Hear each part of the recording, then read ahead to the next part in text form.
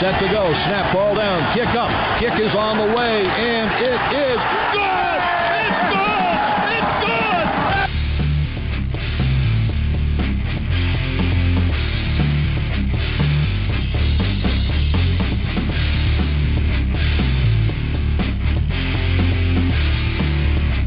The shotgun. There's the snap. It's so high.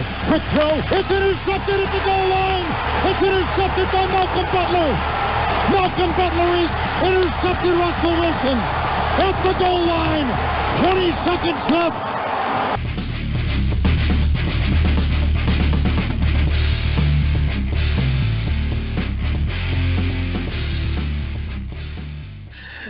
Good evening, everybody, and welcome to another episode of the Full Press Coverage Patriots podcast.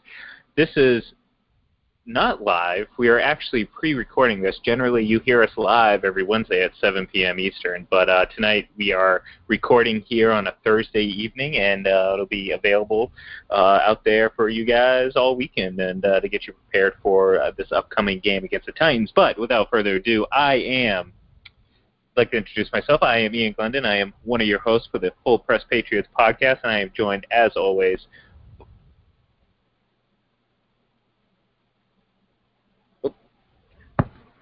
Sorry, hold on.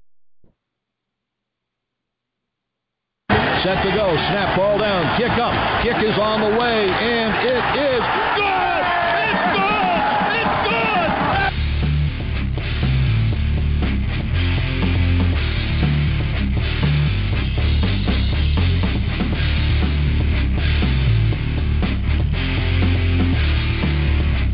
The shotgun. There's the snap. It's so high. Quick throw. It's intercepted at the goal line. It's intercepted by Malcolm Butler. Malcolm Butler is intercepted Russell Wilson at the goal line. 20 seconds left.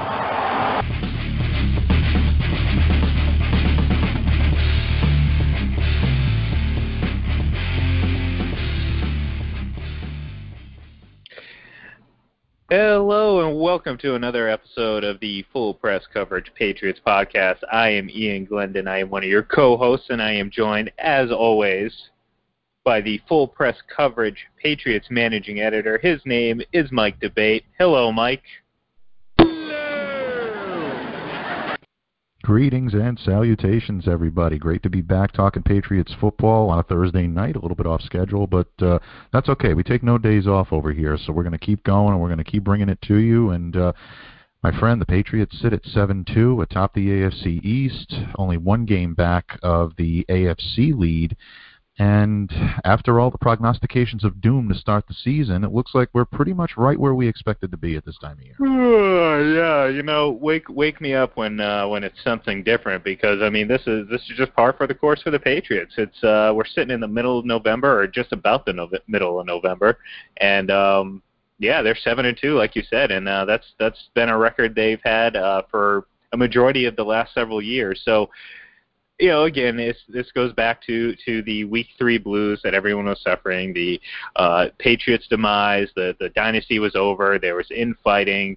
Belichick hated Brady. Brady hated Belichick, so on and so forth. And here we are again, and we're about, I'd say, about 2 weeks away from the Patriots being the unanimous best team in the NFL, as they usually become towards the end of November. Because right now, you know, you got a couple teams ahead of them, but I would personally say probably that the Saints, and you know, I tweeted out a little ranking of my own this week, and I put the Saints there at the top.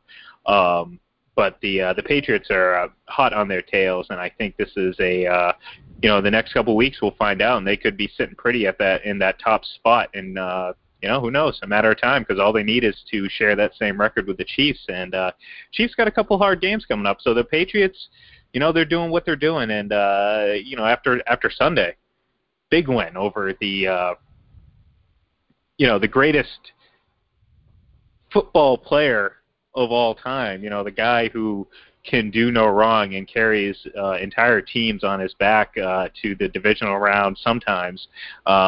Patriots beat him, and you know, I think it was a good game, and we certainly settled the quote unquote GOAT debate. And I say that with all the sarcasm in the world because of course, and the anyone pun was definitely intended there. Nobody could no. Well, I mean, anyone who actually believed that there was any sort of legitimate stakes on the line when it comes to the greatest of for a number of reasons. It's just outlandish. It's absurd. Oh man, you know what? I dropped the ball. This would be a perfect time for a Jackie Childs drop because I know it always happens. Outrageous. Yeah, outrageous. I mean, it really is, and we're. You know, I was thinking as we were planning the show that I was going to pace myself a little bit, kind of, ease into this. But you know what? We're just going to jump into it because all week, it was Rodgers versus Brady. All right, this was the battle of the GOATs, which, again, how he's even in that discussion is beyond me, but it is, 20 years from now. Egregious, preposterous. Hold on. Who needs the Jackie Childs drop when you got Mike debate? You got me on the other end of the Of course, it's all good. You're like the 2010 version of Billy West over there. And again, that's the second time I've made reference to Billy West, and I'm pretty sure that I lost about half our audience. So, but yeah, for those of you who know who Billy West is, know that was the utmost of compliments towards my partner over there on the other end there, because he does some pretty great impressions. But we're getting sidetracked. Let's stay on point here because we are talking about Tom Brady versus Aaron Rodgers. The guy who throws the prettiest ball of all time. Okay, let's stop. All right, the game was never about deciding who was the GOAT. Look. Rodgers can find himself in that discussion at some point in his career, given the age disparity. And look, he's a great quarterback. No, we're not taking him. We're not saying he's a bad quarterback. But the idea that he has somehow, from not winning a Super Bowl for nearly 10 years, and who has seemed to have already hit his peak, has somehow over the last several years catapulted guys like, John Elway, Joe Montana, Peyton Manning, Drew Brees for that matter, and Tom Brady to all of a sudden become the greatest quarterback to ever play this game. It's outlandish. It's preposterous. It's absurd.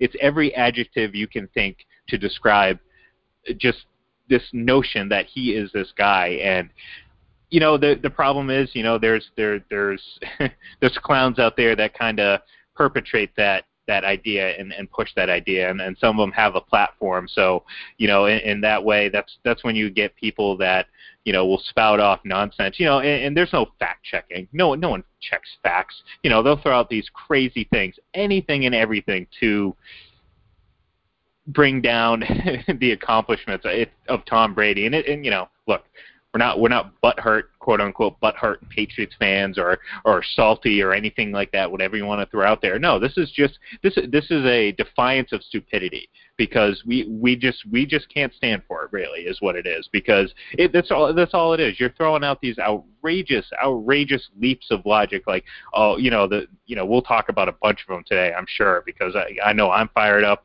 I know Mike's fired up. He's just a little bit more mellow than I am.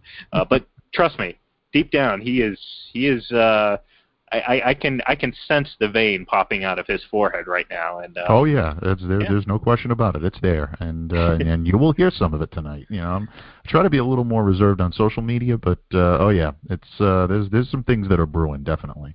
No, I let all the petty go. I mean, I had conversations with a number of people, and look, I get it, I understand. Like, this is my, when it comes to this is my biggest fault. I can't help myself. I won't block anyone, so I consistently get dragged into these. I don't even want to call them debates. Let's just call them discussions. Too good of a word for it too.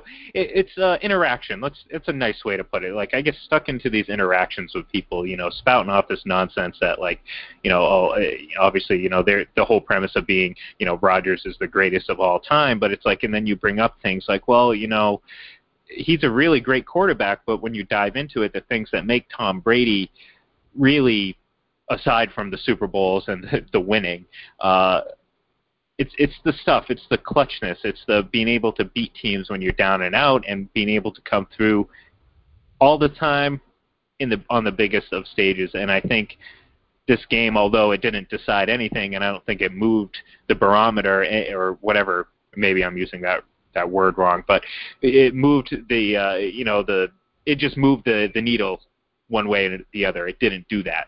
So whatever weight people wanted to put on this game, that's not what it was. It was an important game, don't get me wrong, but when it comes to any sort of greatness and debate, it didn't happen. And however, this was a bit of a microcosm of what each player's career really is. I mean, Brady 6 for 6 in the fourth quarter, 106 yards, 2 touchdowns, one throwing, one passing. I mean, one running, one throwing. To put up 14 points in the fourth quarter. And Rodgers 2 for 7, 15 yards, 2 drives that stalled, and there you have it. That's the difference. And I don't want to hear about coaching. I don't want to hear about, Rodgers does this more with the last switch. Okay, first of all, what the hell does that even mean? Like, I know you want to get nothing. It's a lazy argument, and basically saying that he does more with less. I mean, come on, let's take a look back at what Tom Brady has done. He had that team within an eyelash of getting to the in the AFC Championship game, trying to get to the Super Bowl, and his number one receiver was Rashay Caldwell.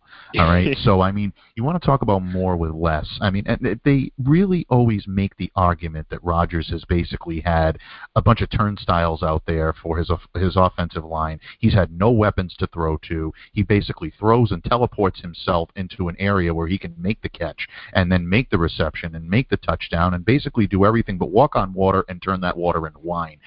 At this point in his career, Aaron Rodgers is at a crossroads. There's no question about it. Yes, would he benefit from better coaching? I happen to think that Mike McCarthy is a serviceable NFL coach. I don't think he's going to go down as one of the greatest in history. He's certainly not Bill Belichick. No one's comparing the two. However, to sit there and to blame McCarthy for everything that's gone on and happened to Rodgers is a very, very lazy argument. It's a disservice to McCarthy. It's really a disservice to Rodgers as well. Look, you hit the nail right on the head, my friend, when you gave that stat line from everyone the fourth quarter. Absolutely. just a quick sidebar. We brought this up the last couple of times. Every time Mike says hit the nail on the head, everyone drinks. So if you're out there drinking, turn those bottles up, turn those wine glasses up, and enjoy That's yourself. right, son. Kick them back. Yes. But give me a hell yeah. Now, sorry. Hell yeah. But sorry. Continue. No, you don't have to apologize. It's great. Anytime you can interject me for a Stone Cold Steve Austin impression, my friend, go right ahead. But I mean, really, it is a very pedestrian, very lazy argument to sit there and to blame everything else around Rodgers on what had happened. Look, no one forced him to that stat line in the fourth quarter. Rodgers had every opportunity, just like Brady had the opportunity. One capitalized, one didn't. And, I'm sorry if it doesn't meet the national narrative. I'm sorry if people are sick of seeing this guy on the national stage do it time in and time again. I'm sorry if you want to find an excuse that either he's lucky or he has the benefit of a better coach or he has a better offensive line, which I got news for you. The Patriots' offensive line has been excellent this year, but there have been times where Tom Brady has been a bobblehead back in the pocket, and he's had either happy feet or had to really, do everything in his power to stay upright because his offensive line was getting absolutely torched. Granted, that's not the case this year. Dante Scarnecchia has restored a lot of stability to that offensive line, but there have been times in his career where Brady has not had a good offensive line. There have been times in his career where he hasn't had great great receivers. Look, to begin this season, we were talking about Philip Dorsett as his number one option, Cordero Patterson is his number one option, who now looks like a real viable running back.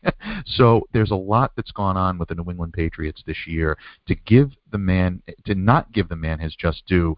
Again, it's an argument that just screams either jealousy, envy, or absolute delusion, because at that point you just don't want to give the man his just due. You hate everything red, white, and blue. You hate everything Foxborough. You hate everything Massachusetts and New England and Boston, and you will fight to the death to make sure that you do not give that city, that region, that team, that quarterback one iota of credit, and it absolutely drives me nuts.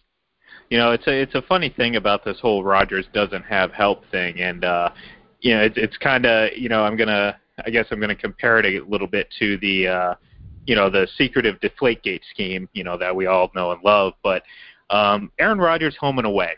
Now, there's a very, very distinct difference between the two quarterbacks. Now, at home, he's 62-15-1. He seems to get plenty of help at home. And, the coaching seems fine. There doesn't seem to be many issues. They seem to win just at a great pace. However, you go on the road, it's 38-41. And I believe that is what, just not too many losses behind Tom Brady in terms of road losses, which when you think about the disparity in games played and obviously the time that Brady has played with Rodgers not playing, that's a pretty impressive thing. But, it's not only that, but his he goes from touchdown interceptions, 176 and 33. Again, we're not in any way diminishing how great Aaron Rodgers is. We're just trying to put it in a little perspective, because somehow, as great as he is being overrated, which is absurd. It's absurd to think that Aaron Rodgers is being overrated, but he is. By definition of what it is, he's being overrated, because from what people speak of him, this is what it is. But look, it's right here. He gets help at home. He has plenty of help at home, it seems. Away? Not so much. I guess the team just doesn't decide to travel. And the reason I brought up Deflategate was, the whole idea that the Patriots, first of all, if they were concerned about that much air in a football, and this was some intricate scheme by some, OCD-obsessed Tom Brady, then what happens in away games when they have zero control over the balls and are unable to, perpetrate the scheme? It's the same idea. I mean, apples and oranges in terms of what we're actually talking about, but it's the same idea. It's impossible to believe that is the case when the other half is different, if that makes sense. I know it makes sense in my head, which doesn't necessarily translate to most people out there. However, the idea is, if Brady was running this huge scheme, it doesn't make sense that he would only care about half the games. Likewise, if Rodgers wasn't getting any help, why does he only not get help in away games, and he gets plenty of help at home? So it's just this idea that he doesn't get help. It's just dumb, is what I'm trying to say, basically, because it's just a guy who, maybe he just doesn't perform as well on the road, or maybe he doesn't perform as well outside of the NFC North, because again, his record against the AFC East, this dumpster fire of a division that clearly hands the Patriots a number one seed. Disregard the fact that even going 6-0 only gets you 6 wins. Where do the other 6 or 7 come every year? Whatever, don't bother them with math. But Aaron Rodgers with the Green Bay Packers against the AFC East is 23-16.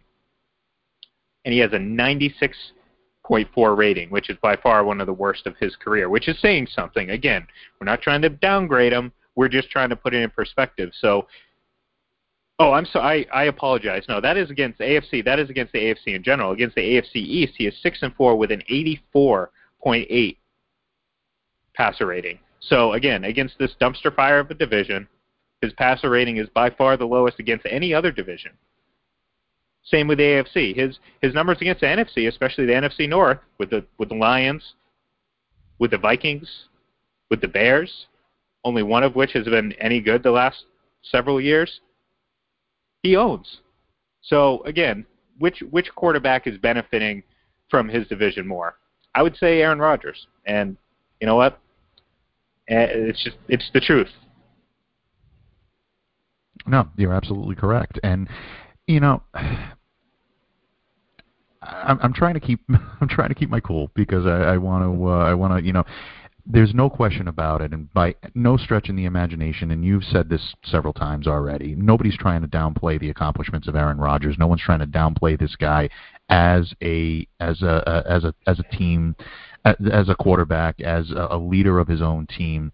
But simply, the fact of the matter is that I just think Packers fans just have one problem, and I just really, and I think I speak for you as well, we just want to scream one thing at all of these people, and that is,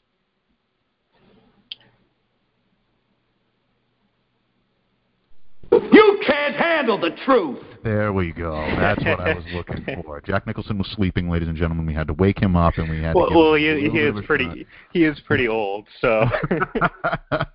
I think he might have thought that a Lakers game was on, and then he was watching that. But we got him to.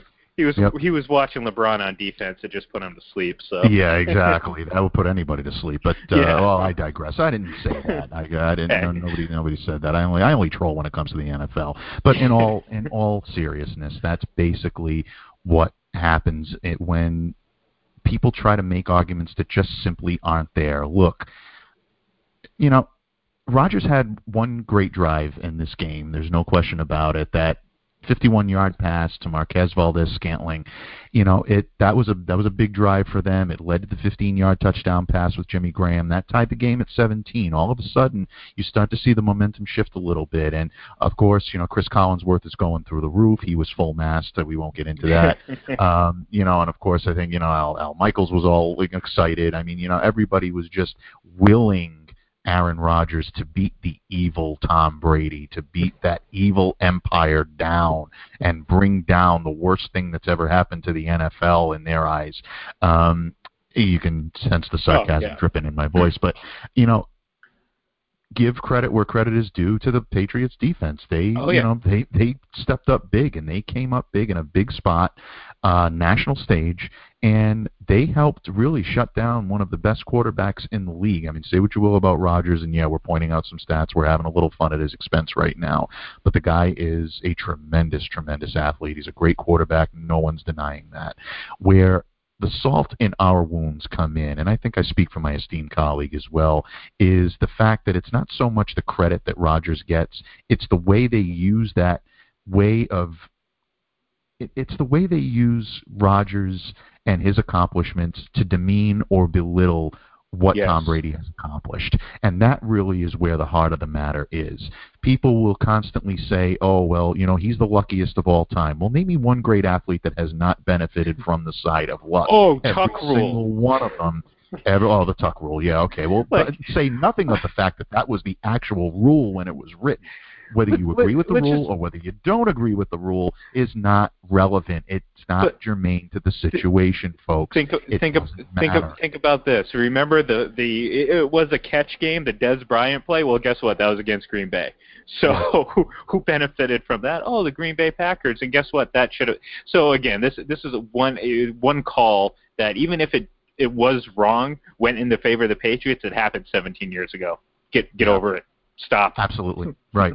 And it's not like of course, because the Raiders didn't have another chance to come back and win that game. Or stop the Patriots from tying or winning. Exactly. That's the only reason that the Patriots have any sort of success is because of the Tuck rule and the leg of Adam Vinatieri. And look, there is not a bigger Adam Vinatieri fan than the guy that's talking to you right now on the microphone. I am a huge, huge fan of Adam Vinatieri. Always have been, always will be. He'll always be number 4 in the Patriots as far as I'm concerned. However, to sit there and to say that those dynasties are solely responsible, or that he is solely responsible for those dynasties, is, again, that's a lazy argument. It just feeds in to the jealousy that people have when it comes to Brady, and it really is mind-boggling. I'm sorry. Sorry, I didn't. I just, since you're on the topic of Vinatieri, just think about the links. You people claim that Vinatieri won him 3 Super Bowls. Now, okay, the very first Super Bowl. Again, you can say the defense you want to say the defense carried him. Well, the offense and the defense were both ranked 6th the entire season. So whatever. If the 6th-ranked defense somehow carries the 6th-ranked offense, whatever. But the second one, it's like Adam Vinatieri missed 2 field goals that game. 2. Thank you. He was 0 for 2 before he hit that game winner. That was also a game that Tom Brady broke the completions record, something that he's done twice since. But he broke the completion records in the Super Bowl in a game that they won 32-29, in a game that Carolina repeatedly scored late in that game, and they had to respond, including coming back late in that game. And what people will point to? Well, Adam Vinatieri and what's his face kicked the ball out of the 40-yard line. Kicked the ball out of bounds. Yeah, so it's absurd, and it's like I tweeted something the other night that. Anytime the Patriots get a turnover, that was the key moment of the game, and that's what won them the game. And then I specifically tweeted about a situation where, well, Seattle turned the ball over 5 times to the Green Bay defense, but Aaron Rodgers didn't get a chance because his special teams player dropped the ball late in the game, and that's how it's viewed, and that's exactly how it plays out every single time. It's one turnover. That's all. Let's not forget that Cordarrelle Patterson fumbled a kickoff just a couple weeks ago. But do you hear about it? No, because the Patriots won. We talk about the fumble for Aaron Rodgers, that really changed things, and that didn't give it. Well, no. You know what really changed things? That fumble happened, the Patriots scored, and then Aaron Rodgers got the ball and went 3 and out. 3 plays, -6 yards in 1 minute and 38 seconds. And you know what happened on the very next drive? The Patriots went 3 plays in 1 minute 19 seconds, and it was a touchdown because that was the capper to the 55-yard pass to Josh Gordon. That was the backbreaker.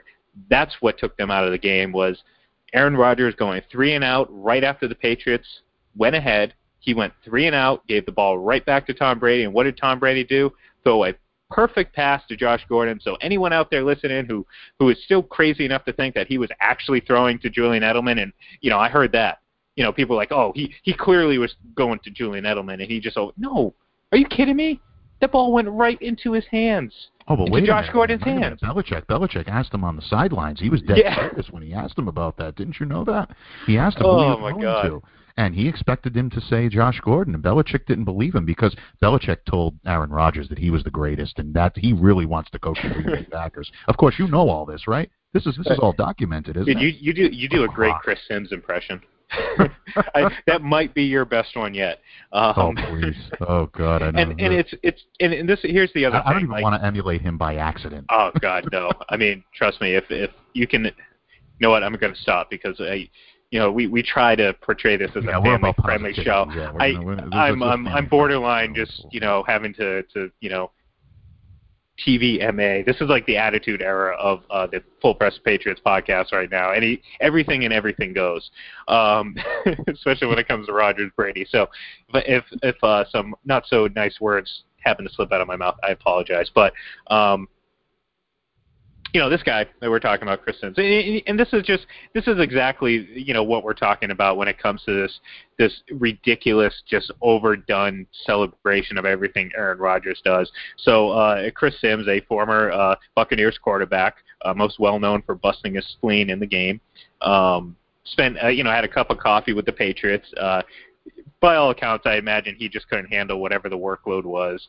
He spent a little time as an assistant. But whatever the case may be, he has this ridiculous just a hatred or whatever for Tom Brady. It's probably jealousy because Tom's just probably better at everything that he wanted to be good at, and it is what it is. But so he has this show where he brings on, I think it was Landon Collins, Giants safety, and he asks him, who's the best quarterback, and he goes into this story about Aaron Rodgers, Landon Collins, calling an audible, and because that's all it really was. He's talking about Aaron Rodgers smiled at the practice squad defensive back, and then he changed the play and burned him for a touchdown, and they're sitting there like, that's why he's the GOAT. It's like, stop. Every quarterback should be able to do that. Let's stop propping up every single thing this guy does as the greatest thing ever. And I think that's the issue, and that's what it is. And with guys like Sims, it's a direct shot at Brady. I mean, their radio show, I'm not even going to give them the free publicity. Not that it's really going to sway the needle anyway. But right in their bio, it's Aaron Rodgers is greatest of all time. And it's that's and I think you hit that nail right on the head. And just for you folks out there, it doesn't count when I say it. It only counts when Mike says it. No, but it doesn't when everybody says it. No, I do think that anybody that's listening to us right now is going to drink to get through it anyway. So what? Well, yeah, of course. I mean, look, I'm drinking, so I would hope that you are too. But yeah, I mean, it's really just about the amount of effort that these people put into diminishing Brady, and and again, let's jump right back into this game. One of the things I heard was oh well, and this was because I think Chris Collinsworth was a little too giddy to announce this, but he was like, oh, that was Brady's 7th straight incompletion. It wasn't. But it was supposed to be his career worst stretch. Wow. And so, he had to first correct of all, himself very shortly after that, which any Patriots fan kind of snickered and laughed at that anyway. Well, let's jump into those 6 incompletes. Now, the 6 incompletes spanned over the failed attempt. So again, the Packers defense bailed Rodgers out and stopped the Patriots on the goal line. 4 great plays, kept them out of the end zone. A overturn of a spot of a ball took points off the boards for the Patriots, and they failed to convert. That was about the span. That drive and the following drive encompassed the 6 straight incompletions. So again, we're talking about 6. Rodgers threw 19 incompletions. Brady threw 13. Brady threw 6 for 6 in the fourth quarter. Rodgers was 2 for 7. Let's forget all that because apparently none of that matters. Let's just hone in on the 6 incompletes by Tom Brady. The third one of those incompletes was the miscommunication with Julian Edelman in the end zone. And I know what I believe. I know what you believe. I know what most everyone else believes who watches that. Julian Edelman should have squatted down in that end zone. That's exactly where Tom Brady threw the ball. Should have been a touchdown, but it's an incomplete. Okay, that happens. 5th pass in that sequence, start of the following drive, was a throwaway. No one around. What are you going to do? Throw the ball away or throw it into triple coverage? Well, people against Tom Brady would say, oh, you should just recklessly throw it into triple coverage. But he threw it away like he is more prone to do. And the final incomplete on that sequence was a drop from Edelman. So, again, everything great that Tom Brady did was they honed in on those 6 incompletes in a row. Like that was, they didn't play great. Rodgers wasn't great in the fourth quarter. He was 2 for 7, this, that, and the other. But, Brady did throw those 6 incomplete passes. Oh, yeah? Okay, that's what you got. So again, this is just the links that people go to bring down what Tom does in each and every week, and it happened again this week.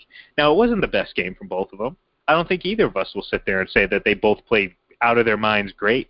I think when people envision this matchup, you think of maybe both of them have 125 passer rating, and this, that, and the other. But they both played all right, and what really separated them was Aaron Rodgers didn't play great in the fourth quarter. Tom Brady did. Tom Brady, I think, played a little bit better throughout the entire game. You mentioned earlier that Rodgers had a nice drive where he really got going, but for the most part, Brady was, for the most part, outplaying him.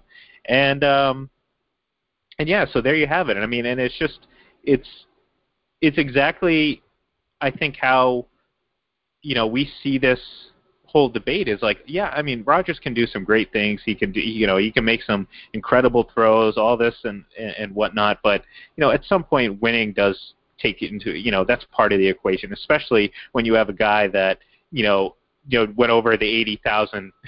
That's another thing. The guy breaks the 80,000 yard mark, the only player to ever do it, and it doesn't get a peep from the broadcast. Now we're talking playoff and regular season numbers, which, I don't get what the big fuss is about including them together, but look, it's 80,000 yards. However you want to slice it, that's a pretty damn big accomplishment. So the idea that you're trying to catapult a guy that at this point in his career, he's not on the upswing. Aaron Rodgers is not on the upswing. He's not all of a sudden going to find the fountain of youth and become 10 years younger. Now I say that having watched Tom Brady do pretty much the same thing. I just don't see it out of Aaron Rodgers because, again, he relies much more on his ability to scramble and make magic that way as opposed to Tom Brady, who is cerebral inside the pocket and doesn't really expose himself to those type of high-risk hits.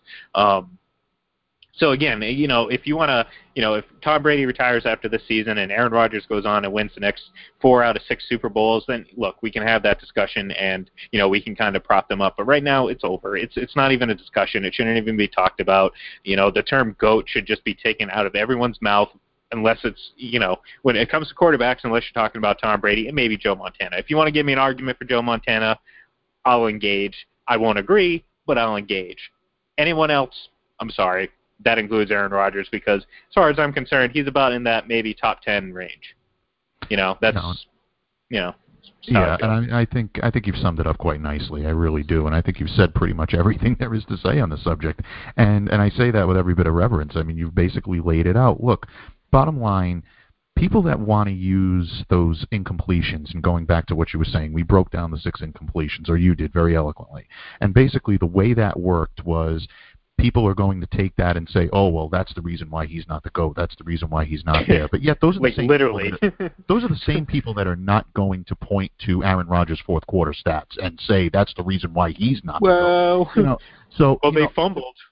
Give me a break. Yeah, they fumbled. Yeah, okay, all right. That's 3 plays, negative 6 yards. Whatever helps you sleep at night. Yeah. But look, bottom line, here we go. You want to talk stats? We'll talk stats. The final stat lines of this game: Aaron Rodgers, 24 of 43, 259 yards, 2 touchdowns. Tom Brady, 22 of 35, 294 yards, 1 passing touchdown, it's a situation where you take a look at it, and Brady had more yardage. He found the end zone more. This is essentially what the argument is, and you have to look at it objectively and say to yourself, you know what? He came out on top, and that's really the way that you have to look at it. I mean, there's no objectivity here in terms of, there's no subjectivity, I should say. It's more objective than anything else. To lessen what one guy does on the field simply because you don't like him doesn't make your argument any more tangible. And I think you all know that, there are a lot of people out there. There are a lot of people in, quote unquote, the respected media, people that are deified around social media for being statistical geniuses, or they've been around for years and they know the game and they know what's going on. And, I don't care. If you have any type of a bias, then your objectivity, in my opinion, is completely in the trash. You have no credibility, and if that's the way you're going to play the game, then you have to be willing to take the hits. And, I don't know, it just drives me mad that this argument, like you said, is still even an argument. People that'll keep, beating the dead horse simply because they're so thirsty for the Patriots to be either exposed for a team that is not that good anymore, or dying to see them fail, that they'll drink the sand of basically saying, hey, you know what, this guy's the greatest, that guy's the greatest, we'll just put anybody up there that we can, simply because Tom Brady is the only constant. And I'm sorry if that makes you guys a little bit squeamish out there that aren't Patriots fans. It's not the man's fault that he's been at the top of the heap while everybody else has kind of failed around him. So we'll see. We'll see what the future brings, and who ends up taking that mantle after Brady retires. But unless Rodgers continues to play at a high level for a great number of more years and notches a few more Super Bowl victories, which I'm sorry, do count. Yes. This is absolutely another maddening argument. As Herm Edwards eloquently put it, you play to win the game. You don't play to get yards per attempt. That's not the stat that everybody's going to remember when you're gone. Passer rating. Oh, passer rating. Yeah. Yep. I know. Like Tom Brady doesn't have the 3rd highest passer rating of all time. No. Okay. But when it comes to Brady being at the top of the heap in terms of statistics, it's just it's either longevity or it's luck. Those are the two. Yeah. Or just wins. You always say wins count. No. Of course wins count, but he's also one of the greatest statistical quarterbacks of all time.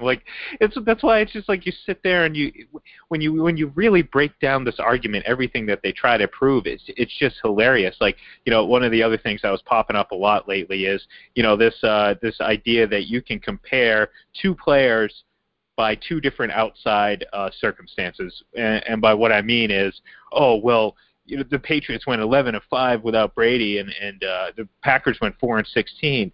No, that doesn't do anything to prove one way or the other how good both of those players are that didn't even participate in the game. You're talking about Matt Castle, who's look, he went to the Pro Bowl with Kansas City. He's still in the league. There's something to be said about that. Not to mention, let's be very clear here. If you're gonna bring up 11-5, be authentic. Be true to the argument. Call it like it is. It's 19-18 without Brady. Because guess what? 5-13 from 2000 through the first 2 games of 2001, they count. Because from what everyone tells me, Bill Belichick's magic system was the thing that all of a sudden turned the Patriots around. It wasn't the fact that, hey, again, they were 5-13, and then all of a sudden Tom Brady takes over, and they go 11-3 that regular season, and then go 3-0 in the postseason, win their first Super Bowl, and they have not looked back since. So if you're going to sit here and give me the 11-5 argument, at least do it justice and say, oh, well, Belichick and the Patriots are 19-18 without Brady. Let's be fair. And guess what? It wasn't like they had a slouch at quarterback either. They had a former first overall pick through those first 15 games. So first 18 games. So stop it. Like just use reason and logic and try to figure this out. We're not taking anything. We both believe that Bill Belichick, if not the greatest, is one of the greatest coaches to ever walk the sidelines. But that does nothing to take away from what Brady has done, because from all we know, Brady was what helped put him over the edge, because Belichick had a losing record in Cleveland. He didn't go. He went to the playoffs once. They had one playoff win. So what was he before as a head coach? What was he before Brady took over? So if you just look at it logically and you go through reason and just think, well, for this to be true and this to be true, that must mean Tom Brady is that X factor, right? Seems reasonable to think, but nope. Don't try to tell these people that. They were 11-5, and don't mind mentioning that the Patriots scored 179 fewer points that season. Matt Castle threw 29 fewer touchdowns. The Patriots averaged 11 fewer points a game without Tom Brady. And we're also talking about one of the most historically great, we could both sit here and argue that despite what Denver did, that 2007 Patriots offense was the best offensive team in NFL history. When you talk about efficiency numbers, the rate at which they scored and maximized each drive and points per drive, all that crazy nonsense, they were the best offense. So the best offense that literally just swapped out Tom Brady for Matt Castle won 5 fewer games, and yes, that's a big difference. Just because a team wins 16 games and drops down to 11, that doesn't mean it's not as big of a drop-off against a weaker schedule. Against, again, it's a crazy notion that these people make these jump to these conclusions, and there's just you can't connect those dots logically. Let's just put it that way. Right. No, you're absolutely right. And that's, of all of the arguments, I think this one is the most egregious. And that really is that Tom Brady is basically a quote-unquote system quarterback, and that at this point you can plug in anybody in there in that slot and they will be able to have success, and it doesn't matter who the quarterback is. It's all about Bill Belichick and the system that happens. Look, Bill Belichick, I do believe, is the greatest NFL coach of all time, and I think he will go down as the greatest coach in the NFL that's ever lived. And I don't think you're ever going to find another guy that's going to be able to do what he does. The problem with this argument is you completely negate the accomplishments of the players on the field to get the job done. Let's say Belichick does have a foolproof system in terms of being able to get these guys wins and to be able to succeed at a high level for a great number of years. Argument taken. It is impossible and ludicrous to think that you can just stick anybody back there and they'll have the same success that Tom Brady has had, or that anybody else would. I love the argument, you give Belichick, you give Rodgers Bill Belichick, and he'll have 7 rings. Well, first of all, I thought quarterback wins didn't count. First of all, so there's one strike argument. So obviously they do count for something. So that obviously you care about them in some respect, which kind of makes their argument lose face, but we'll deal with that. We'll let it go. The main point behind this argument basically is that it doesn't give any credit to the man that has to engineer that system. You need somebody competent back there. You need somebody great to be able to run the system and win at a high level. You can't stick anybody back there. It doesn't matter, what people try to say, or people try to they'll use the Matt Castle analysis, and believe it or not, you did not believe it or not, but very eloquently, you did a great job of breaking down exactly what happened. 29 fewer touchdown passes, the lack of passing yards, and also the fact of the matter is that Castle basically was running the same team that Tom Brady was running the year before. They had very little turnover that year. That team was retooled to go after it again after, really, really tough luck happened to them in the Giants Super Bowl. Look, And I don't think it's too far. I don't think it's too far of a stretch to say that they would have probably won 15. I think it might be far to say that they would win 16 again just because of the toll that it took on them the year before. But this team very easily would have went 14 or 15-1. I don't think they would have had a perfect season, but I think they would have won the Super Bowl that year. I think they had a major chip on their shoulder. I think they were ready. I think they were ticked off beyond belief of what happened to them the year before, and I think they had a bad taste in their mouth. Tom Brady goes down, and all of a sudden that does not hold water anymore, and they weren't able to get the job done. Castle did a great job. Nobody's knocking him at all. I think he really, under the circumstances, replacing a legend is not easy, first of all, and second of all, to come in and be able to run a complex offense like that does show that this guy was not only paying attention, but he's a serviceable quarterback in the NFL. But he's not Tom Brady. And you're not going to be able to get that type of success without Brady. I know a lot of people this week, and I got into a back and forth a little bit with someone today on this, with the NFL films where Bill Belichick was mic'd up. And I alluded to this earlier on, and I kind of made a joke of it. But there was an interaction between Bill Belichick and Aaron Rodgers. And look, there's a lot of mutual respect between these two guys. Oh, yeah, again. You saw Peyton Manning go up to Bill Belichick the last time these two teams played, the last time the Denver Broncos played the New England Patriots, and he shook Bill Belichick's hand and says, "It was an honor and a privilege to go against you." And Bill Belichick looked right back at him and he says, "Likewise." He says, "You're the best."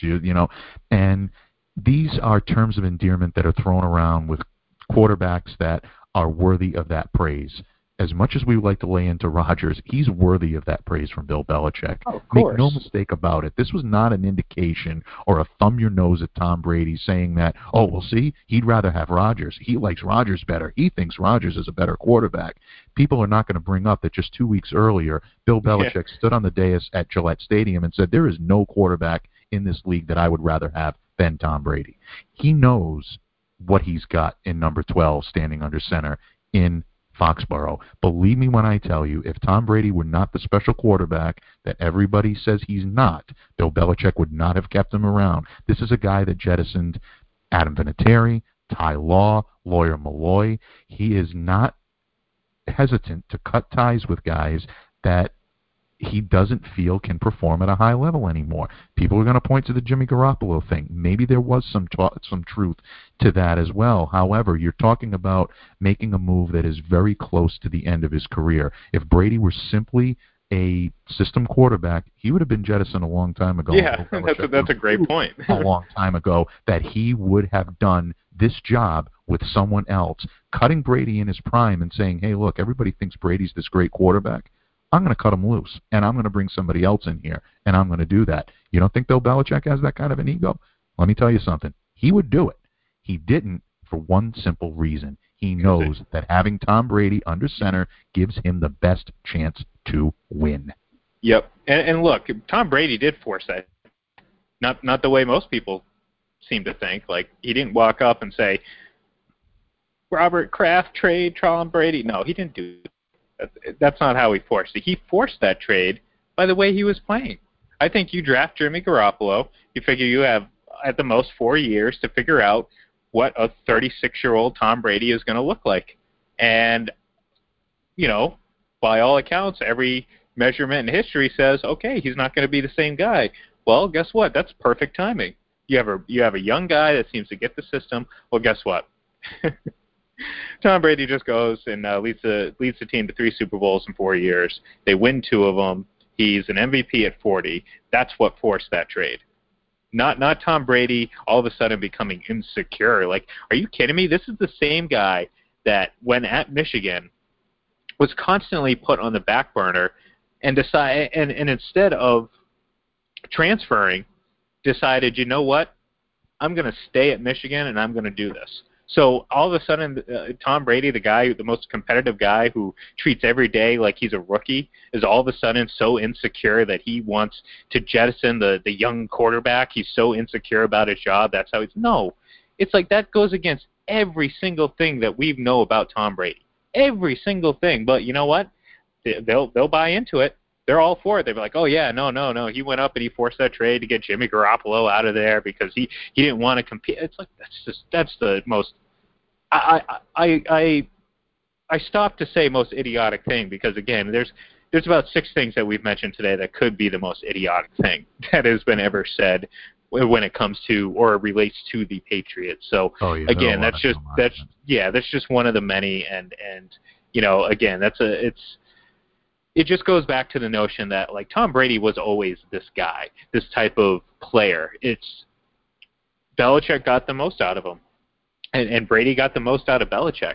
And again, like you said at the top of the show, it's like, look, people act like Mike McCarthy is like, I mean, I'm trying to think of some of the worst coaches ever. Like, that's where they put him. But really, I mean, look, can you name 10 coaches that are better than Mike McCarthy?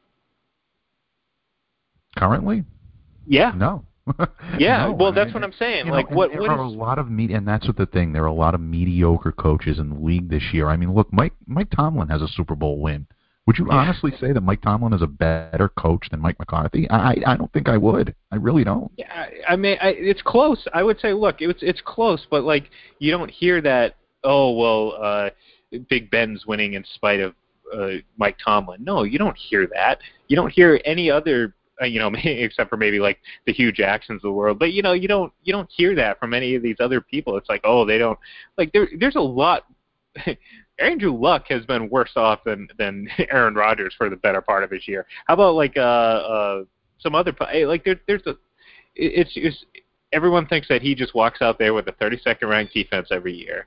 They just scrap. That's another one, and I came armed on that one for a little bit in terms of the Packers' defense because I'm so sick of hearing that the Packers basically have a collection of tackling dummies out there that are playing defense, and that they just every team that plays against them runs roughshod. Look, the Packers on the road only. Remember on the road. They're pretty good on the home. The team shows up at home. You know what? Everybody says that legends are born in the postseason. You take a look at it, and you hear that argument in professional sports all the time. Look, guys like Derek Jeter, David Ortiz in baseball. You take a look in basketball. You look at guys like Magic Johnson, Michael Jordan. These guys came and rose to the occasion. Larry Bird, obviously, but these guys came and rose to the occasion in the postseason. That's when legends are born. So you hear about getting the opportunity to perform on the grandest stage in the postseason. The Packers' defense has given up an average of 36.2 points per game. Now, they gave up 51 against the Arizona Cardinals in 2009. They gave up 37. Yep. They gave up 37 to the New York Giants in 2011. They gave up 45 to the San Francisco 49ers in 2012. However, the one thing that you won't get some of these Rodgers apologists, these Packers sycophants, basically, that will consistently argue that this guy has the worst luck in the world when it comes to defense. You know how many times that Packers offense in those 7 career playoff losses has eclipsed 30 points? 2. Once.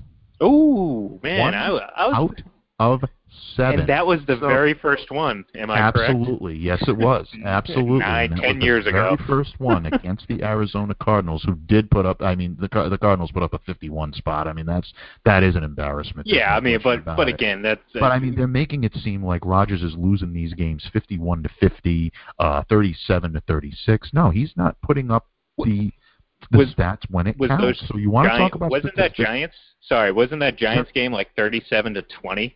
Yeah, it was. Yeah, so so you can't sit there and say that Rodgers is completely without blame and that he's putting up and lighting these guys on fire and shredding defenses, and he just can't keep up with the the defensive points that are being put up.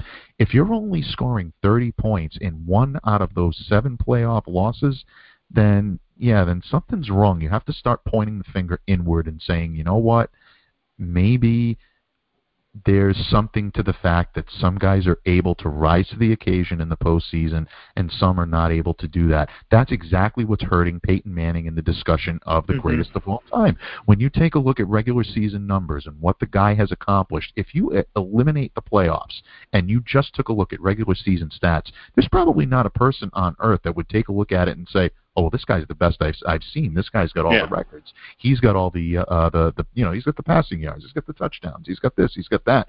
There's no question about it that people would look at Peyton Manning and say, he's the unquestioned, best out of all of these guys that I'm looking at. But yet, when it comes to the greatest of all time, Manning is consistently guessed as either maybe third, fourth, fifth. Some even have him out of the top 5 and even a little bit lower in the top 10. What's the reason for that? Is postseason failures. And there's not anything that people can say or do that's going to change that. Again, I'm not knocking Peyton Manning. Nobody rooted against him harder than I did when he played for the Indianapolis Colts. Is there anybody that I respected more in terms of ability? Is there anybody that I feared more as a Patriots fan? Oh, God, no.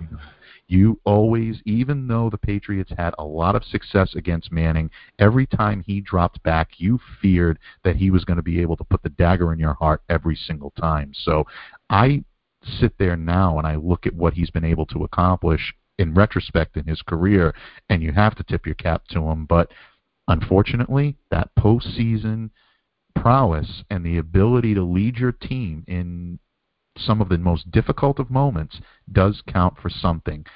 I don't know if the situation were reversed, if Aaron Rodgers would have been the guy that could have led a team down from 28-3. That is an accomplishment that Tom Brady deserves a lot of credit for.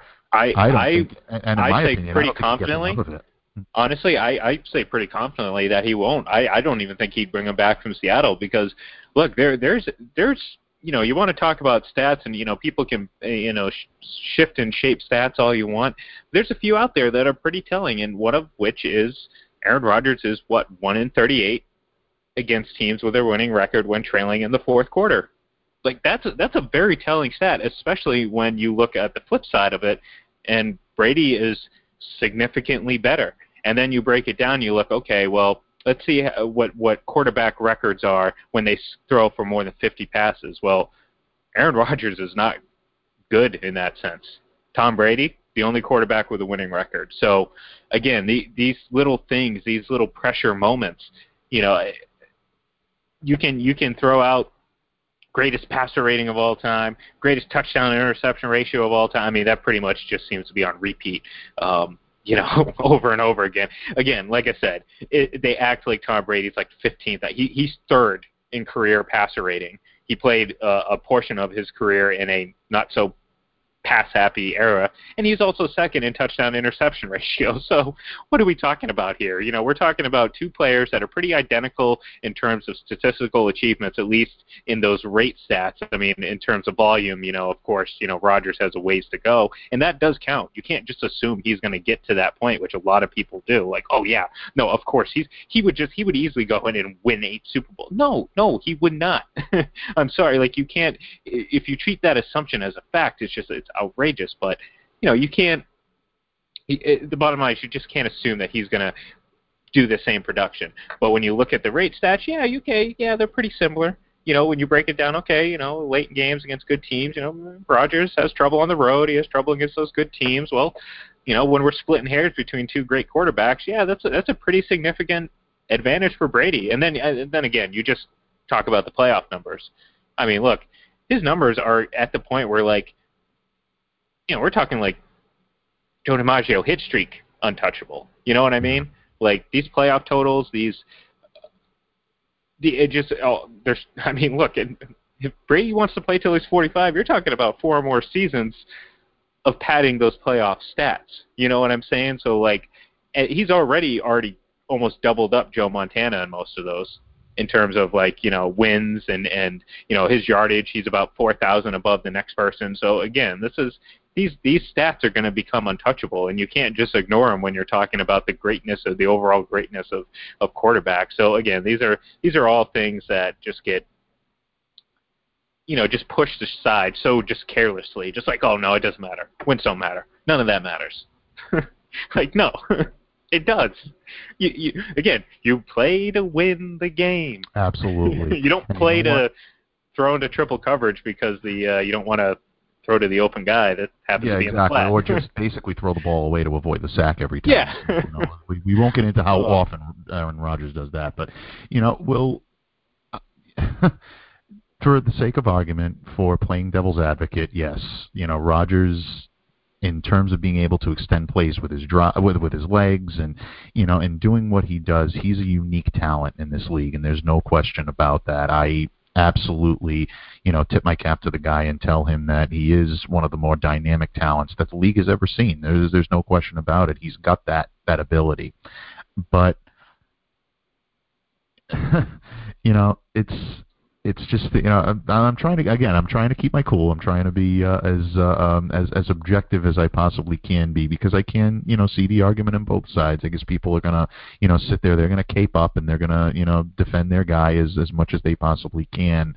And the whole thing in a nutshell is it even pains me to have to make these arguments, because as a player I like Rodgers. Mm-hmm. I do. I enjoy watching him. I happen to think he's a pretty decent human being. I think that he's a pretty good guy. So it's tough to sit there and to say that you got to choose one or the other, or you got to be a fan of one or the other. It's some delusional fans that really fan the flames of hate, and it's usually jealousy on that end that really exists on that level. But bottom line, when these people try to sit there and they try to say, oh, wins aren't important. Well, you know what? If wins aren't so important, why do you sit there making so many excuses as to why this guy doesn't win, if that's not important? If yards per attempt and these stats are all that matters, all you should be sitting there and saying, hey, we don't care if we don't win. Our quarterback has the best YPA in the NFL. We're fine with that. We're gonna have a parade. We're gonna hoist hang a banner. And we're gonna. If only he played for the Colts.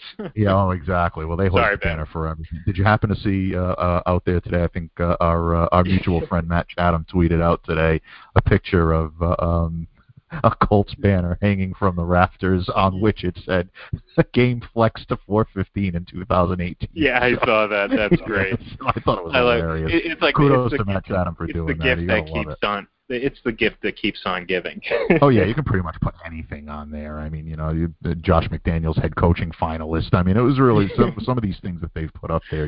Made a first down against the Patriots was one of them. I think that was on it. It was just some of these were really good. Took a selfie in the end zone like a bunch of buffoons, Oh God, man, we won't start on the Colts now. No.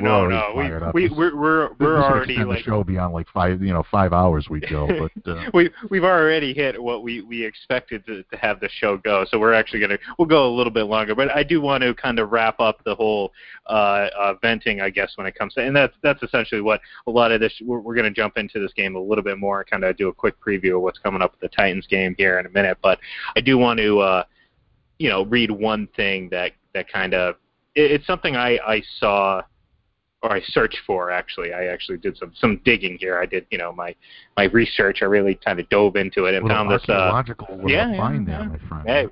Hey, well, like I said, I wanted to just enlighten some people and kind of give people an idea of, what we're dealing with when it comes to Tom Brady. And this was a little blurb out of an SI article. I'm not going to tell you who wrote it until at the end, because I think you'll find it kind of funny who wrote it. But this in a way just really sums up a lot about Tom Brady, for one, because it's about Tom Brady, but two, just in general, just this disparity, this idea that somehow this untapped talent somehow usurps everything that someone else accomplishes. And if you have raw talent, that's all you need to be the greatest of all time. So again, this is a quote from a SI article from back in 1999. Oh, I'm sorry. I just put my singing voice out there for everyone to hear. So I apologize for that, everyone. Yes, no, that was actually take a drink. Take a drink. Partner. That was not Prince, ladies and gentlemen. No. I do not have the rights out there. So if anyone out there is listening, I did not play the soundtrack. You might have mistaken it for the soundtrack, but please don't sue me. Prince's estate. So yes, it was very, very close. It was really hard, but the trained eye does, the trained ear, I should say, does pick up on those things. It's all right. Again, I'm pretty sure about half the audience. Actually, no, I won't say that.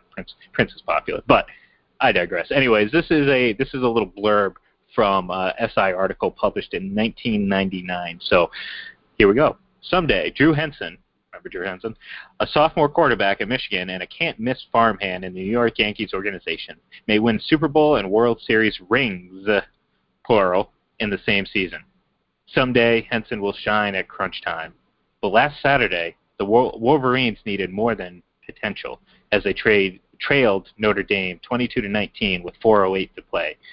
That's why fifth-year senior quarterback Tom Brady was on the field for the 58-yard touchdown drive that gave Michigan a 26-22 win. Now, where have you heard that before? Tom Brady comes in and they went, oh, my God. the big talented Drew Henson, the guy that everyone wanted to replace Tom at Michigan, the guy that just couldn't get it done despite all the raw talent. I mean, you read it right there. You know, people expected him to go and win World Series and Super Bowl rings.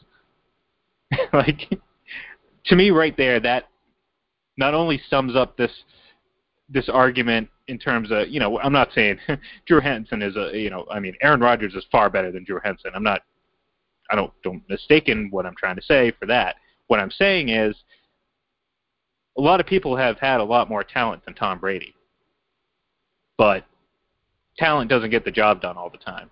And we can see that right there. And that was from nearly 20 years ago. So, again, going back to this whole, well, Belichick made Brady. No, Brady was always this guy. Yeah, he had to fine-tune his craft, and Belichick was a big part of that. But he was always this guy. He was always the guy that performed under pressure. He was always the guy that come in the big moments and make those plays and perform at the, you know, when the stakes are at their highest, despite whatever happened before in that game or in that season. When it came down to it, he came through. And again, this is just point. Yeah. It really is an excellent point when you take a look at guys that have done it on the largest scale, and they find that coach that hones in their talent and allows them to be their greatest self. It's something magical. That's what Brady and Belichick do. They complement one another. You take a look at a team like the Los Angeles Lakers, where Magic Johnson was a dynamic talent. He won his first NBA title in 1979 or 1980, I should say. It was 79-80. 79 was the Michigan State, Indiana State against Larry Bird. But Magic won that title. His coach that year was a guy named Paul Westhead, who, unless you're a real hardcore NBA fan, you're not going to know that name beyond belief. He didn't actually get to be coached by Pat Riley until his fourth NBA season. A lot of people don't realize that he didn't have Riley his entire career. So Magic was the dynamic talent that was able to win on his own.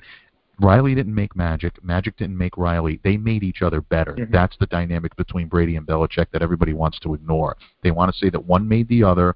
Most of the time it's Belichick made Brady. It's usually not the other way around, but they will cry about the fact that Brady was nobody and Belichick had to pluck him from obscurity and mold him into his own creation. No, you hit the nail right on the head there. Drink up me, Audie Jello. Drink. In any case, you did. You essentially hit it right there, and then Brady was that guy. He had that drive. He had that ability at the University of Michigan, came to the New England Patriots, studied under Bill Belichick, and that honed his career into something even more dynamic, more, productive, and it's made him into the great quarterback that he is today. So that's a great point. I really enjoy that. I'd be very curious as to find out not only who wrote that, but I think it's interesting that there's another narrative of Tom Brady taking over for a guy named Drew and the rest of the rest of history. I like that. I like that. Well, I will tell you in just a second who wrote that because I think you'll laugh a little bit. But I do, to further your point, Tom Brady's very last college game of his career was identical to the Baltimore Ravens game. That playoff game where he came back twice down 14 points to win. And it's mirror images of themselves, really, if you think about it. Obviously his final college game coming in the Orange Bowl, but again, down 14 points twice, 14 points in the second half, fourth quarter, come back, walk off win, and you get that famous clip of Brady, what a way to go off as a fifth-year senior as a win in the Orange Bowl, whatever it is. I mean, whatever that quote is, I actually think that was pretty accurate. So I'm going to give myself a little pat on the back there, but yeah, I mean, the guy did it in college. He picked up and he picked up right where he left off the second he got an opportunity, and everything from that point on has just been him showing who he is, but unfortunately, not everyone wants to see it. So are you ready to find out who wrote that article? I am, absolutely. Waiting for it with bated breath, my friend. It was a one, Michael Silver. Wow. So, I know. Okay, So noted, yeah, I was not noted expecting Aaron that. Rodgers apologist and honk, Michael Silver, actually wrote that back in 1999. So again, it's another reason why you can't really, take into account everything these people say. But it's just an interesting way to look at it, where, that's long before Tom Brady was a household name. That's long and that before was Michael Silver before the quote unquote "look at me" journalism era started. Yeah. So Yep. that's like it's like hashtag Me Too, hashtag Look at Me journalism. That's really we're living in that era right now. That's really, I like that. It's really what it is, because I mean it's no one's ashamed to throw out something stupid, Rob Parker. and well, exactly. I mean literally.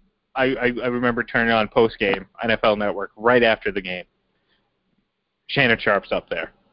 What does this tell you about Rodgers versus Brady? And it's like, this tells me, two plays, the fumble and the trick play were what changed. It's like, right then and there, I just started laughing. I was like, all right, that's it.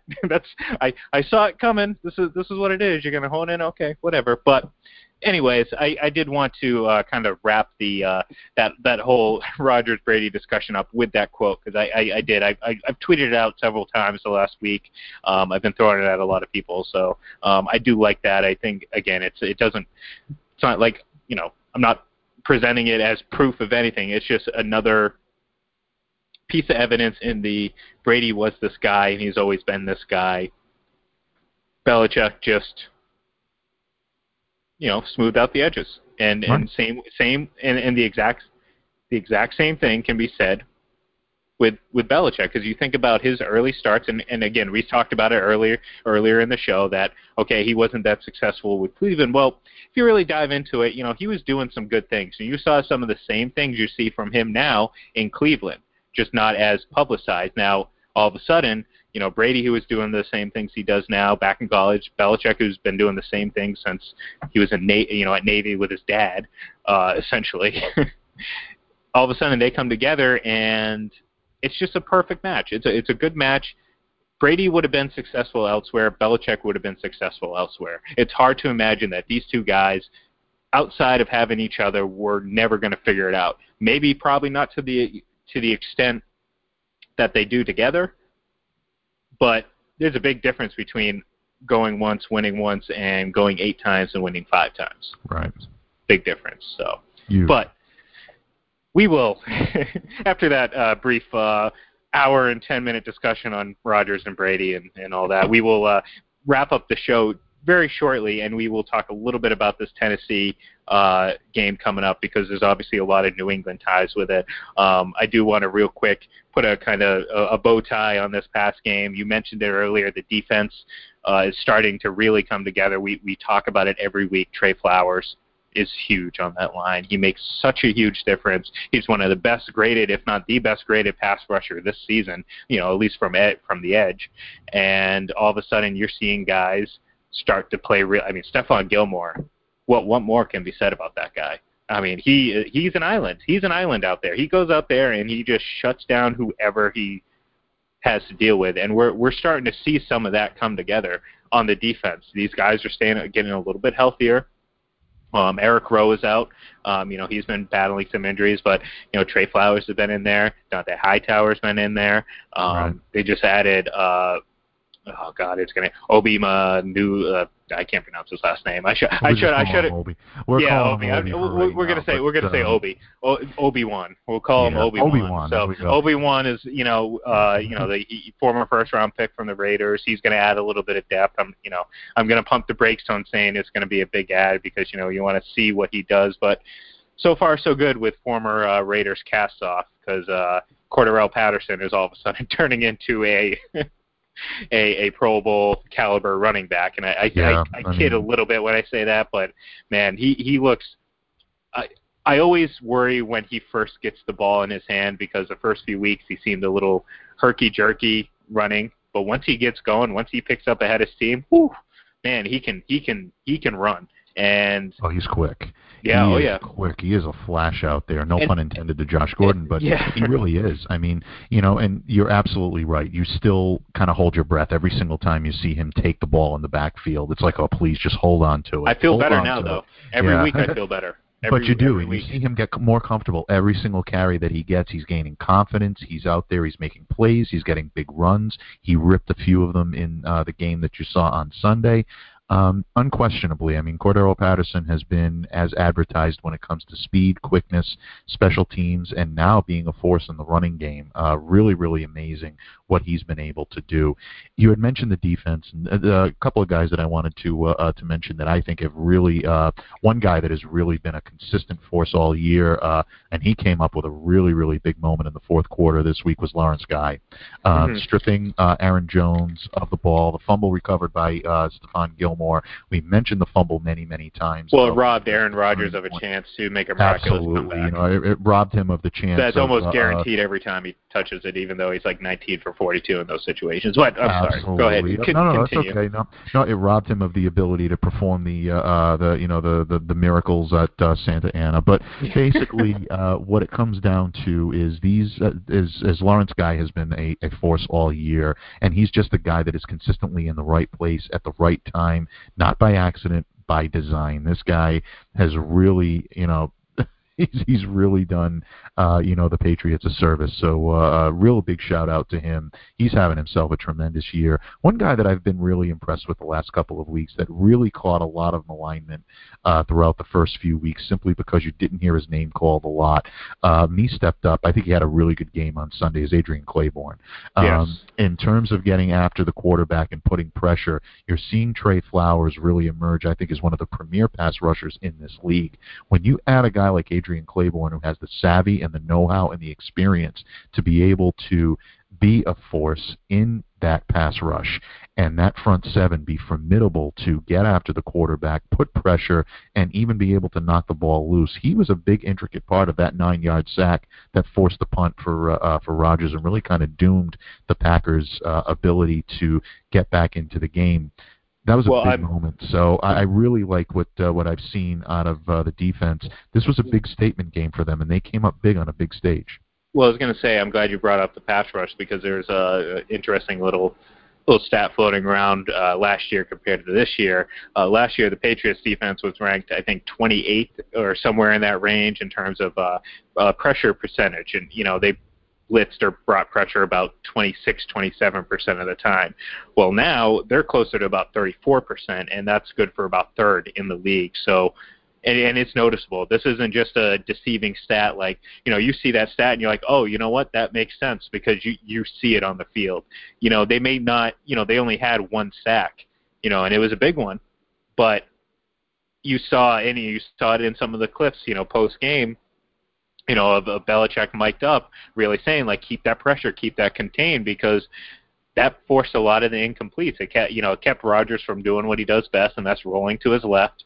It prevented him from making those plays, and even when he was able to move around a little bit, the Patriots defense did a good job of keeping everything in front of them. They, rarely allowed, even those big plays, that one of those throws, I mean, his best of the night, was the rollout to the right, and he threw it up high, and their rookie receiver went up and got it, the big 6'4", 6'5" guy. And, it was a great play. You can't really, defend it much better than what was defended. It was just, the player made a play, and that was that. The defense has just been really good. Jason McCourty has been fantastic. And, this is going to play into what we're about to see this upcoming week is the guy that used to have his position, and that's Malcolm Butler, who, if anyone still doubted Belichick's move to bench Butler before, I mean, just look at it, and I hate to see it. You hear it in our intro every time you listen to the show. His play will forever be just live in infamy in these New England parts and throughout the fan bases and the families that follow these teams forever. It's just an incredible play. It'll always be there. But he's been bad for a while, and he is by a lot of metrics one of the worst cornerbacks in the league this year again. And, this wasn't anything new. I mean, I think what, Belichick didn't say it, but leading up to, and if I remember this correctly, Butler got benched in the AFC Championship game, but Eric Rowe got injured, or Jonathan Jones, someone got injured, which forced him back into the starting lineup. It might have been in the divisional game, actually, against Tennessee. He got torched, and he got benched, but he had to go back in because they were shorthanded. So, again, this is, we take no joy in this. I mean, I think we'll enjoy in the moment, because I feel like, if Butler happens to be going up against Josh Gordon at any point, good luck. You might be seeing a couple more of those 55-yard bombs from Tom Brady. But, we certainly, we don't take any joy in him struggling. We will, however, take joy in them attacking this Tennessee defense, which, despite what we say, is a pretty good unit by the numbers. However, I don't think either of us expect the Patriots offense to struggle much with that. And combine that with the Patriots defense that's playing well against the offense that isn't, this could be a nice, easy, I don't want to say easy, nice, low intensity compared to this past week game heading into the bye week. Yeah, without question. Tennessee, yeah, according to the numbers, they do. They actually have the number 1 ranked scoring defense in the NFL. However, you take a look at their record; they're 4-4. They've needed every bit of that defense to get to that level of 4-4. You mentioned Malcolm Butler, and it's for Patriots fans that hold him in high regard, and I think every Patriot fan will because of the play in Super Bowl 49. There should not really be a single Patriot fan that should trash him. Exactly. I mean, the guy did. He say what you will, whether he, played at an optimal level every single night out or not is really irrelevant. The guy left his heart out there on the field every single day, and I think that's something that you have to admire. Whether he succeeded or whether he failed, I think he had more success here than he did failure. In Tennessee, it hasn't been pretty. I don't know if you've taken a look at the stat line, but of the 14 touchdowns that the Titans have allowed, Malcolm Butler has been responsible for 7 of them. That's 50%, folks. He's allowed 39 catches, 618 yards.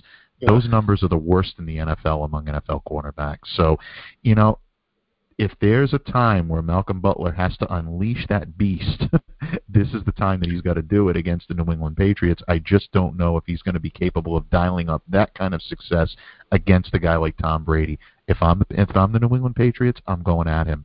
I know that there's a situation where you probably don't want to make him look good, get him a couple of interceptions or get him some coverage that really, gives him the confidence that he needs to kind of get back into this. You really, I hate to say it in essence, but when football is a type of game where if a guy's down, you want to kick him, you want to leave him there, and you want to keep him there.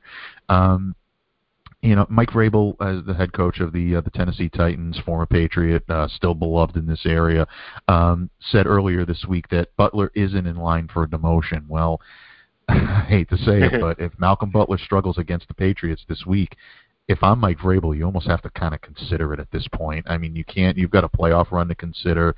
You're right now in the mix when it comes to wild card and being able to make some noise. This is a team with a lot of talent. I mean, and we're not even mentioning, former Patriot Dion Lewis, who's going to be, pumped up for this game. That Butler's come out and said, "Oh, I'm not pumped. This is just a game. I'm not overhyped. Anything." I don't know if that's necessarily the case with him. Malcolm tends to be much more of a warm-hearted guy. I think everybody knew that when he was here. Overly appreciative, overly sweet, even beyond belief. When it comes to his demeanor, Dion Lewis is not like that. I took to calling him the fire last year because he always brought the heat. This is a guy that has that fire in his system, and you heard it earlier on, him saying that the Patriots, disrespected him, that he didn't feel that he got the love that he deserved from New England. He's going to be playing with a little bit of a chip on his shoulder. If I'm the New England Patriots defense, I definitely have my eye on Dion Lewis because this is a guy that wants to really break for some yards this week and really make some noise against this team. Whether or not he's capable of doing that, whether or not the Titans are going to be able to do that, that's another kettle of fish. But I think there's going to be some extra motivation on Dion Lewis's shoulders this week. So he's a guy that I keep an eye on. Well, and I think to your going back to Malcolm Butler real quick, I think this is, it's smart for Mike Vrabel, to not bench him, especially leading up to this game. Because think about it, if there's any game that might be able to get him right, maybe it's going up against the Patriots that kicks him into a little higher gear, and then he can turn his season around. So, even if Vrabel knows that, the leash is short, I would absolutely start him in this game and just, look, it's they paid a lot of money to get him. They need him to perform well. I think the last thing they want to do is bench him because, you're that's a whole lot of money sitting on the bench. But, you're like you said, it's kind of getting to that point where you got to make a decision because, his numbers aren't just bad. They are really bad, bad, bottom of the league bad, like you mentioned. And, when I saw that line, that really was an eye-opener. I mean, I knew I didn't realize. It's sad. It makes me sad because, I think especially at the beginning of last season, of course everyone was all gung-ho for Butler to get re-signed, and I think whether or not his play was in decline prior to that maybe wasn't as noticeable. It was certainly noticeable last season, and clearly, we've seen it happen again this season, so we can see that it's a trend. For Dion Lewis, like you said, I think he's been playing well. I think they're just now starting to get, being like, okay, well, Dion Lewis can handle a bigger load. Let's give him the ball because he's Dion Lewis and he's still an electric athlete and he can make plays or whatever. They're going to need something because, this, as good as their defense, is supposedly, the offense really hasn't been good. And, they're hot and cold sometimes, where it's like they play up to their competition sometimes, but sometimes they play down to it. Look, I like the Patriots in this game. I don't, for other teams, you might look at this as a bit of a trap game because, well, you're coming off a game against Green Bay, nationally televised. You have a bye week coming up, and then all of a sudden the Tennessee Titans come rolling into town. Well, look, I don't see this as that. I think the Patriots are going to kind of keep doing what they're doing. I think whether or not Gronk plays, I don't think is a big deal. Look, to be honest, I'd rather he not play. Keep him out another week. I don't care. Keep Sony Michel out another week. If we're especially heading into this bye week, we got those guys. Those guys are going to be needed for the playoffs. Right. So, in a game against Tennessee, do I think the Patriots are capable of doing what they do without those guys? Absolutely. Absolutely. I want those guys in those games for against Pittsburgh, against Minnesota, down the stretch when you're getting into the playoffs. You know what I mean? That's when I want those guys healthy. And with the bye week coming up, take it easy. Sit Gronk out an extra week. Sit Sony Michel out an extra week. Good news is Rex Burkhead was back at practice today. That's a huge piece of news because all of a sudden, it's not like the Patriots are just going to now go away from Cordarrelle Patterson in the backfield. No, he's going to keep getting snaps in the backfield. So now all of a sudden you're looking at Sony Michel, James White, Cordarrelle Patterson, and throwing Rex Burkhead, and you got a pretty formidable group right there, and a very, very quick and dynamic group too. So again, and I think this offense is just getting more and more in sync. I think Julian Edelman is kind of I think Jules is about 75% right now. I don't think I'm not saying I think he's healthy. I think he's just 75% himself because we know it takes some time. Like, if he's 32 years old, he's coming off an ACL injury. He hasn't played a lot of football in the last year and a half. Give it some time. I think as we get into December, as we get into the playoffs, I think you're going to see more and more that connection because it's been off a little bit. I think we can both sit there and say that, Brady and Jules haven't quite been on that same page. Again, it goes back to that one of those awful sixth incompletions Brady had in that game against Green Bay, where they just were not on the same page. And you know which play I'm talking about, right? When Edelman's going across the back of the end zone, and he should have just stopped in the little soft zone, but he kept going, and Brady threw it behind him. And, then, of course, they show the clip of Brady saying, oh, you got to stop, and that, again, I think that's just something that, they're not all the way there yet, but give it some time. You got a great offensive group right now, and moving forward, they're only going to get better. Yeah, I mean, it amazes how the narrative changes from one week to another, and yet the Patriots just keep on rolling where, the sky was falling because they didn't have enough wide receivers, and the wide receivers they had were terrible, and his receivers are trash. All of a sudden, they pick up Josh Gordon, and the wide receiving core ends up being one of the better in the league, where people are envious of the weapons that Tom Brady has rather than saying, well, look at who he's throwing to. The running backs, you take a look at Sony Michel going down. Jeremy Hill, who really has been a forgotten part of this backfield, who was really going to be a very prominent piece in this Patriots backfield. I can assure you of that. The guys, Bill Belichick and Josh McDaniels, were really high on Jeremy Hill. It was a big loss when they lost him. And you start to wonder whether or not these guys are going to be that formidable group that you saw. Well, you just rattled off Sony Michel, Kenyon Barner, Rex Burkhead coming back. I forgot about Barner. Throw Cordell Patterson into the mix. It was a real pleasant surprise. And now all of a sudden, this looks like a pretty deep backfield for the New England Patriots. Interesting point that you had brought up when it came to Sony Michel. When it came to Rex Burkhead coming back, and possibly maybe teaming with Sony Michel, obviously when he comes back. Burkhead and rookie cornerback Duke Dawson were officially at practice today. They are now the team's two designated players for return from injured reserve. This means that if you're a fan of cornerback Eric Rowe, or like I am, a big fan of linebacker Juwan Bentley, they will not be returning to action this year in 2018. We're on to 2019 for those two guys. Rowe, definitely hard luck with Rowe. He's had an up and down career here in New England. You wonder if maybe his days in New England are completely done after this injury. I know Bill Belichick thinks a lot of him. The defensive coaches think a lot of him. I know he hasn't always gotten the fair shake that a lot of people feel that he has. He's been maligned a lot. I think a lot of it unfair. I think he's had some very difficult shoes to fill whenever he's been called upon to do his job. I think he's done an adequate job here.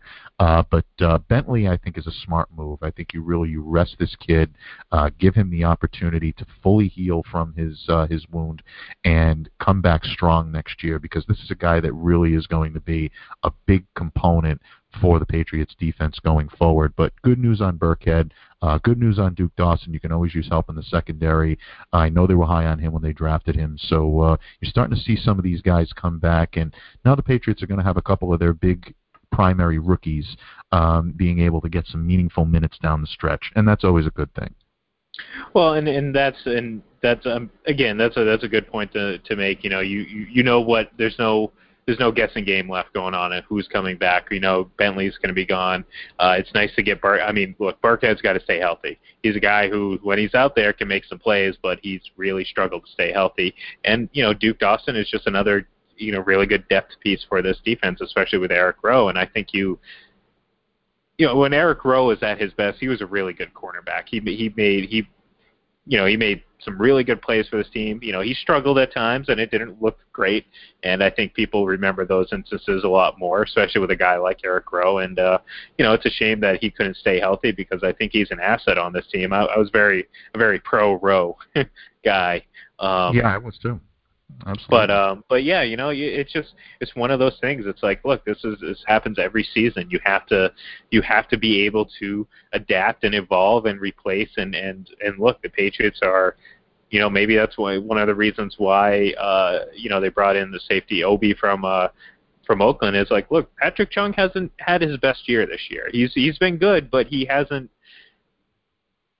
There's been times he seems to be just not in the right place, and he's been struggling a little bit more with coming up into the box, and with Obi on the staff, he's a bigger guy. He can play a little bit more in the box, a little bit more as a thumper type of player, and maybe that moves Chung into a more comfortable role for what he's trying to do. So, in the past, we've seen Patrick Chung be kind of the do-it-all safety. Now maybe it's time to shift his responsibilities, and we'll see what happens. And the interesting thing about the Obi acquisition was that it was for 2 years, not just a 1-year deal. So. Right, and they he's going to see be a around. lot of potential there. There's no question about it. These guys are high on him, and Obi brings a tremendous amount of size and athleticism to that position. I think you're going to see him play on tight ends quite often. I think you saw Patrick Chung do a pretty serviceable job against some of the tight ends in the league, like a guy like Kelsey or somebody like Jimmy Graham you saw over the weekend. Did we see him? Because I saw him once in the end zone, but other than that, I thought he was still on Seattle. Yeah, yeah. In a lot of ways, you're absolutely right. But Chung has done a pretty decent job. But I think he's looked like a fish out of water when it came to that. I think he's had challenges being able to cover guys, especially tight ends that tend to have the size and the speed that some of the athletic tight ends in the league have. So getting Obi in there gives him more of a traditional role. You can see Chung move back down into covering a situational receiver, which is really where he shines. And I think you're going to see that more over the course of the next few weeks. It'll be interesting to see if Obi's active this week. He already said that he's ready to go and he wants to go. I don't think you'll see him be an active participant this week. I think usually when the Patriots bring in a guy mid-season like this, they're going to err on the side of caution and probably make him a healthy scratch, give him an opportunity to watch a little bit and see what's going on. But this could be a pretty decent get for them. Again, you had mentioned this earlier on in the show that we want to pump the brakes on this and not be overly hype it based on what we might see. But this has the potential to be a real steal for the Patriots Brain Trust. And again, they're just able to get these guys that for some reason teams don't want, and they're able to bring these guys in and really do great things with them. My eyes are both wide open looking at Obi, and I really wish him the best. I know he's got ties to this area between being a Yukon guy and also being a Massachusetts native. He does have some strong ties in the Massachusetts area. Our mutual friend Steve Balistrieri actually knows people that are connected with Obi very well. He was very high on this acquisition and said we can expect big things from him. So I listen when Steve talks. I think he's got a good amount on the ball on this. Well, I for a second there, I thought you said with arms wide open, which... No. This is not Scott Stapp. With arms wide open. Good, nice. That was good. That was good. I asked, we the two of us, we have a friend that we've both known mutually for a long time before we knew each other, and ask him about perhaps my Creed impression singing over the loudspeaker at the Decathlon Sports Store. So I'm definitely now defunct about that. No, he's but we are of course talking about the rock star band of Creed, led by Orlando native Scott Stapp. I think he's down here in this area somewhere. I don't know. Look, I was might be living in a retirement home down there. But no, yeah, he might be. But look, I was a wrestling fan in the late '80s and late '80s. Well, I was, but when I was a little kid. But late '90s, early 2000s. I enjoy Creed a little bit. Come on, you have to. I mean, it's synonymous with wrestling music at times. So they've used a few of them before. Come on the now. Raw promos. Yeah, exactly. Raw promos, and then. Are you ready? I mean, come on, yeah. That was great. Yeah, exactly. Oh man, hey, I don't. I might lose all credibility here because I'm praising Creed right now. But tell me a better, just get you in the just pumped up type of song than "What If." That's a great. Now that's just a hard rock, just like But hey, all the again, people that are going to rag on Creed. I know everybody almost. 3/4 of my high school had that album when it came out. Yeah, well, come on, man. And everybody blasted it, and everybody loved it, and it was, to me, I don't know. People can rag on it all they want to, but you know what? When it was happening, you loved every minute of it. Of course, man. Of course. I don't care if it's like they're like super Christian or what. I don't really care.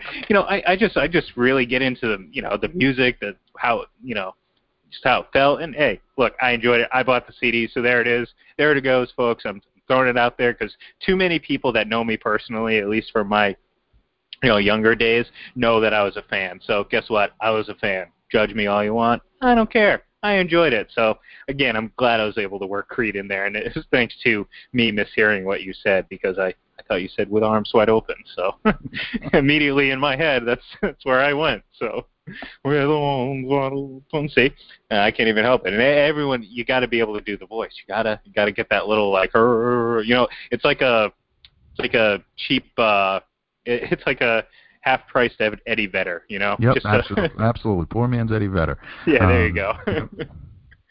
Oh, man. Well, again, before we go talk about Creed for 2 hours and the trials and tribulations and Alter Bridge and everything that came after it and the awful throat surgery that ruined his voice for a couple of years, we won't get into that. And, again, I just kind of showed how much I know about that band. So, again, I was not lying when I said I was a fan.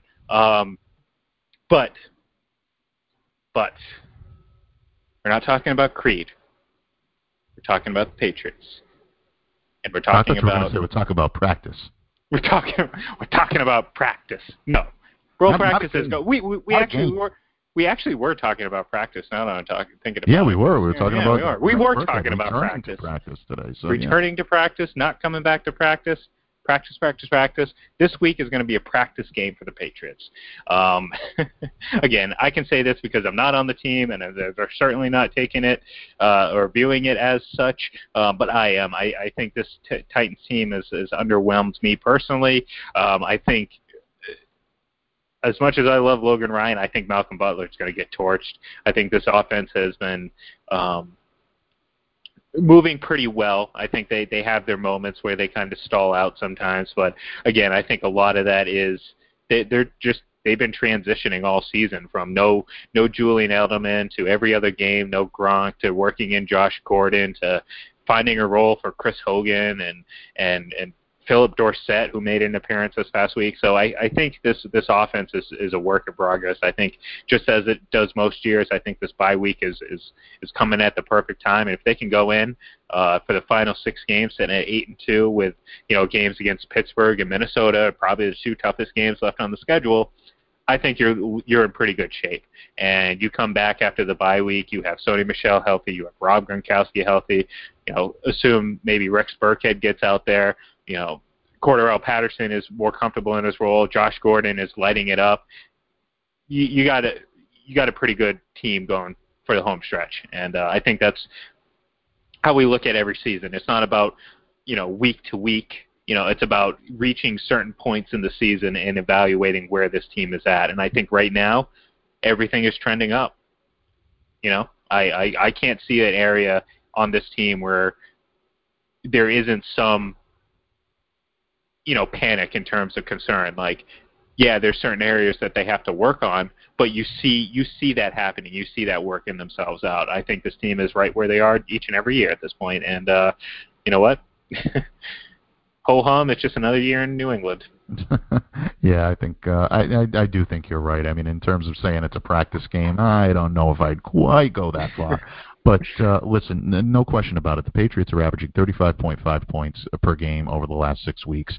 That's a real juggernaut of an offense that's coming in here to Tennessee with a team that does have the number one, scoring defense in the league. But that defense has yet to face an offense that is as potent as a Tom Brady-led offense with Josh Gordon, with Cordarrelle Patterson, with Julian Edelman, and all of the weapons that they bring to the table. Indications are that Sony Michel may actually go this week. So if you bring in all of those weapons, I think all of a sudden the Titans defense takes on a whole new just a whole new persona, in my opinion. I think the defense of the Titans will do some things to slow New England down a little bit, but I don't think it's enough for their offense to keep up. I think that the Patriots do take this game pretty well running away, unless they just come in and they're completely flat. If the Patriots do not play their game, if they're sloppy with the ball, or if they do overlook this game looking into the bye week, which is very uncharacteristic of a Bill Belichick team, especially this late in the season, I think I'd be more worried about them playing the Titans if this were in September as opposed to now. I think the Patriots are hitting their stride. I think if this is going to be back in September, I think then you're looking at a situation where they might be able to catch them off guard. Very similar to what the Lions did earlier this year, catching the Patriots on their heels. I think they're starting to click on all cylinders. So I don't see the Patriots losing this game, like I said, unless they either come in flat or unless there's, barring any unforeseen circumstances, and they're just sloppy with the ball. Yeah, and that's the thing. It's like, you're talking about the Patriots having to beat themselves, and how often do they beat themselves? They don't. And I think you look at a team, and I think you made a great point. Playing Titans early in the season, yeah, that's a team that can get you. And as we've seen with the Patriots, September is kind of a bit of a crapshoot. They're not going to lose to terrible teams, but they'll lose to mediocre teams. And you can see that happen from time to time. And again, we saw it, like you said, with the Lions game. Season was over.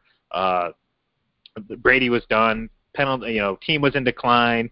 The people in the front office, everyone was fighting. And what have they done? They've won 6 in a row. So, and all of a sudden, that's way behind. This team's offense is rolling. They've scored over 30 points in 5 of the last 6 games. The defense has allowed, 23 points in the last 2 games.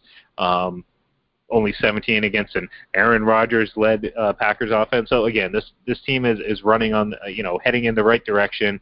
They're getting the bye week at the right time. Just, they have two big games left, and the Miami game. That we're 50-50. Whatever happens in Miami, I never take into account in the totality of the season. It's a crapshoot in Miami.